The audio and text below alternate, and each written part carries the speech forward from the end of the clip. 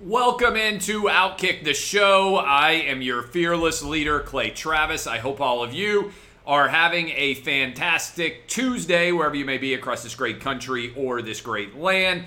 I am rolling through with you with lots of different excitement to discuss.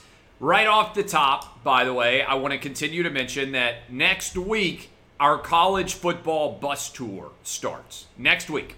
Going to be in Knoxville on the Strip having a pregame party with the Outkick 360 crew. They're going to be doing a live pregame broadcast from 3 to 6 p.m. Eastern. Then we'll go to the game. Then after the game, we're going to have a post-game party on the Strip Thursday night. Friday, we will travel to Charlotte, and we will be in Charlotte for Georgia-Clemson. We've got a massive Outkick bus, which should be awesome. September 11th, we're going to be in Arkansas for the Texas-Arkansas game. And then on September the 18th, we are going to be down in Gainesville, Florida for the game between Alabama and Florida.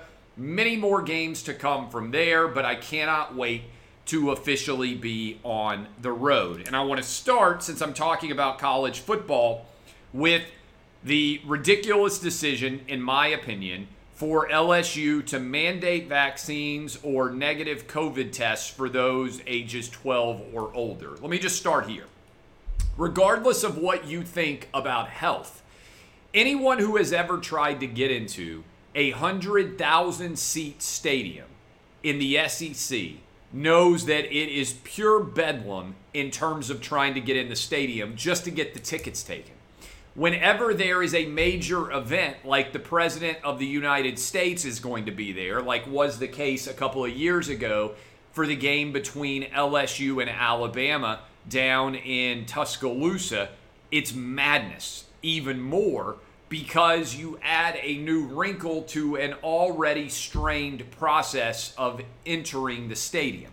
So regardless of what you think about health-related conditions, people are going to be packed at LSU Stadium, and you're going to be asking ticket takers who are often strained just to be checking tickets, to be checking negative COVID tests, and also to be seeing whether or not people have vaccines. I just think it is a recipe for disaster. I don't think very many other SEC schools are going to do this because many states in the SEC already have disallowed vaccine passports. And it's not a coincidence that Louisiana has a Democratic governor and that Kentucky has a Democratic governor. And those are the two most restrictive states when it comes so far to behavior in the South. Already, the Delta variant appears to have crested in much of the South, and the numbers are going to come down. And now you're going to see the numbers rise substantially in the Midwest and the Northeast as it gets cooler somewhat in the South into September and October. The Delta variant will recede, I hope, and what you're going to see is that virus spread into the Midwest and the Northeast, upon which time a lot of people will stop discussing the masks and vaccines and everything else. But I think this is a poor decision by LSU. I don't think it's going to encourage anyone, and purely from a business perspective, they already told season ticket holders that they would not have any restrictions for this year's football season.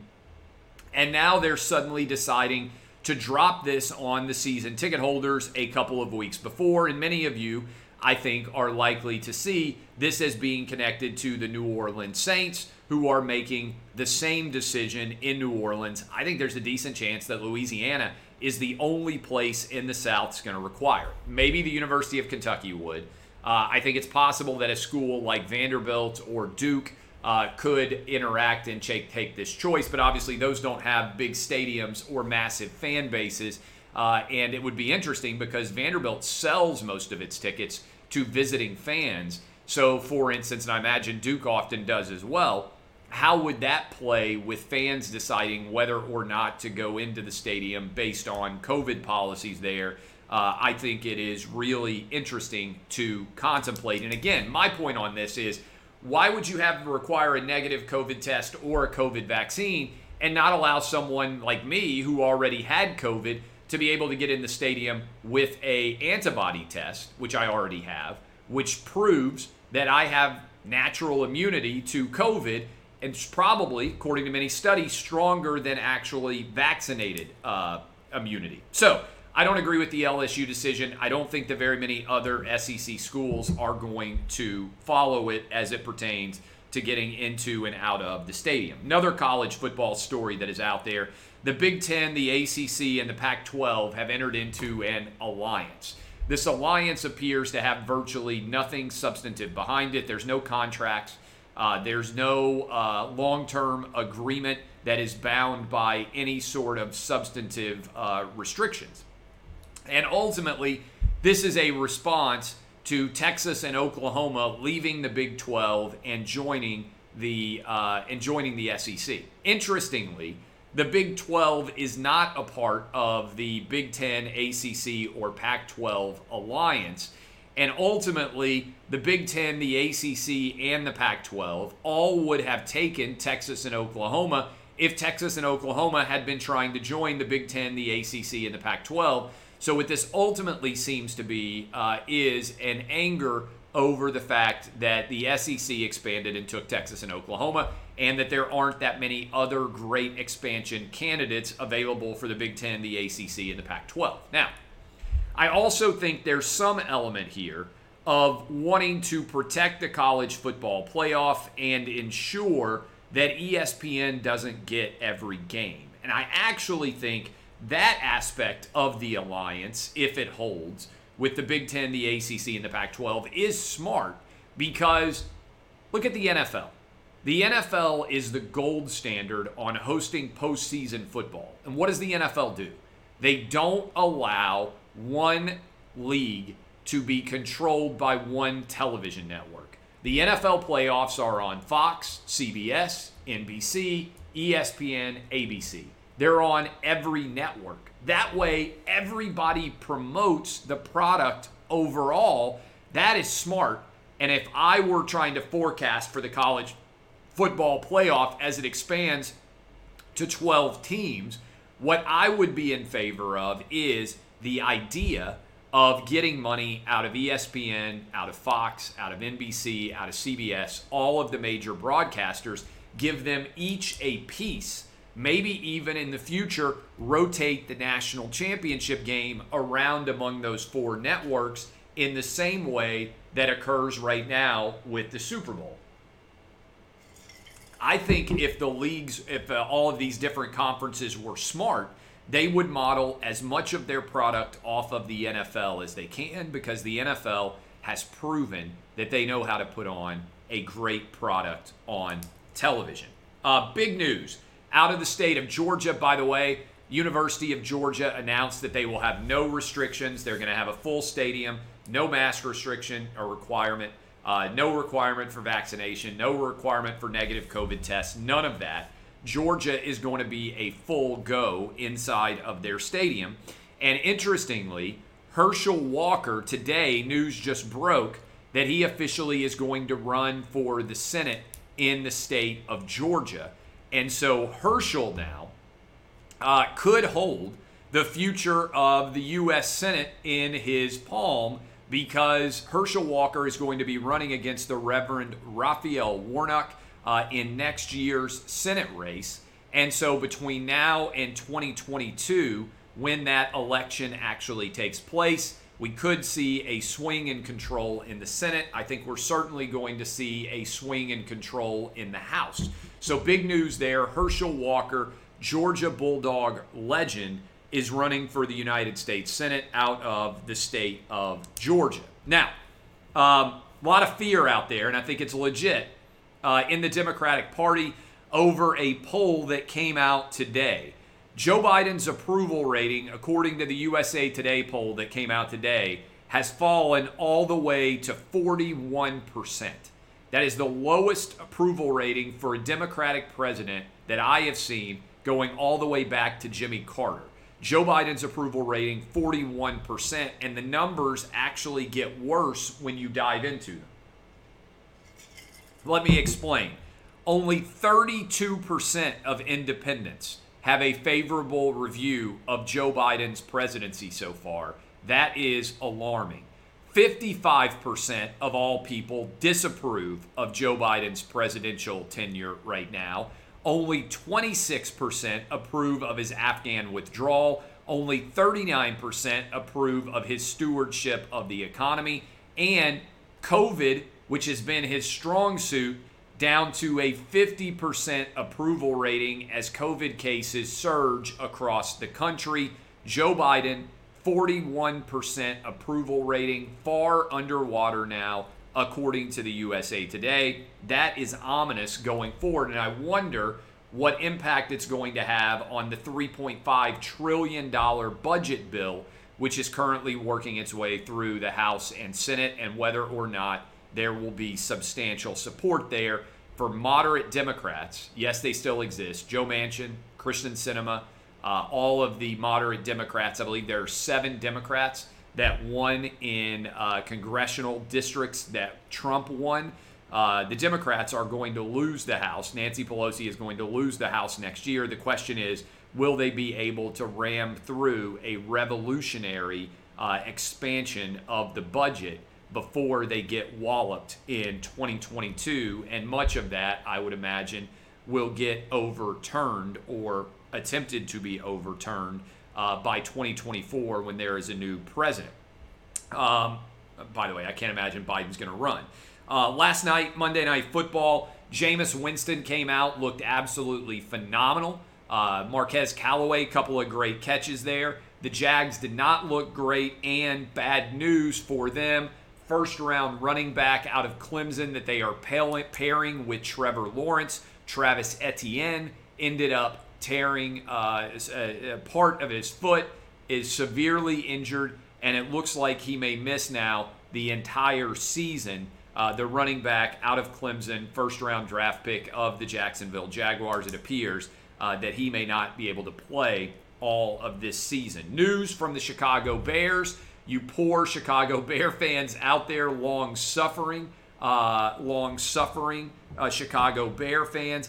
Andy Dalton will be starting week 1 over Justin Fields. They did announce that Justin Fields is going to start the NFL preseason week 3 for the Chicago Bears. That game will be played in Nashville this weekend for week 3 of the NFL preseason. So that is a little bit of quarterback drama for you there.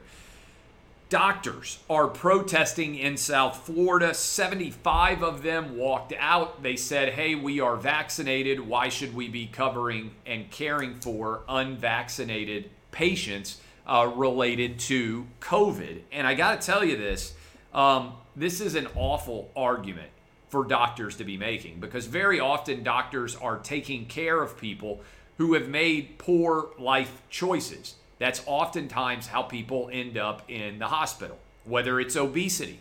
Much of the major issues with COVID and other illnesses comes from obesity, which is a self-inflicted issue, yet doctors continue to treat morbidly obese patients, even though they are putting themselves in those situations, whether it comes to diabetes or other significant health-related issues.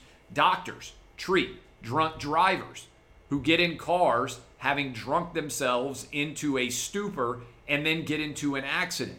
Doctors still treat drunk drivers. Doctors still treat murderers. If you are a murderer, if you are a shooter of mass violence and you are wounded and you come to a hospital, you still receive medical care. Doctors aren't people making moral judgments on the rights or wrongs of the patients that they are treating.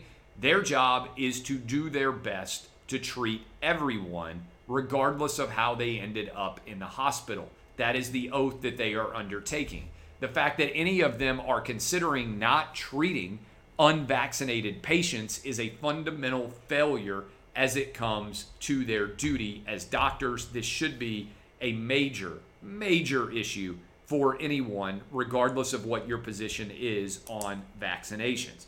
The mess in Afghanistan continues to grow. If you listen to the Clay Travis and Buck Sexton show today, we played a clip of a translator who is not able to get out of Afghanistan. Right now, Joe Biden has acquiesced, at least for the moment, reportedly, to an August 31st deadline to leave Afghanistan because the Taliban are holding him to that. Our position in general has always been we don't negotiate with terrorists. Now Joe Biden is not just negotiating with terrorists, he is allowing terrorists to win the negotiations with him. This is a fundamental failure. It's one of many reasons why Joe Biden's overall approval rating has fallen to 41%, as basically everything he is touching, the border, the economy, inflation, murder rates, COVID, Afghanistan, has gotten worse since he became president. He's only 8 months in, and he is hemorrhaging support, and I can't imagine that things are going to get better for Joe Biden going forward, given that, and I feel bad saying this, but if you watch Joe Biden in any press conference or in any availability when he is reading off of a teleprompter, does he seem like he's well to you? Does he seem like he's engaged and involved and in any way in control of what is going on around him? To me, the answer is no. And that's unfortunate, but Joe Biden, to me, feels like, and a lot of you have probably been in this situation, it feels like Thanksgiving when somebody elderly at your table has lost their full faculties and is not able to be the person that they used to be. That's how I feel when I watch Joe Biden now at 78 years old as the president of the United States. He's only 8 months in. Things are not going to get better for him if you consider all of the stress and all of the pressure that the president is under. Look at how much George W. Bush aged. Look at how much Obama aged. Look at how much Bill Clinton aged. The stress of being president takes a lot out of whoever holds that office, and these are much younger men. To put the oldest elected official ever into office at 78, 8 months in, I think he is already bearing a great deal of stress, and I can't imagine that things are going to get better for him. Finally, Max Kellerman out at First Take. Stephen A. Smith forcing him out. By the way, Stephen A. Smith guest hosted the Jimmy Kimmel Show last night. Max Kellerman now out at First Take. They are moving Max to the morning show, morning radio show. That's the go head-to-head where I used to be. We were dominating them.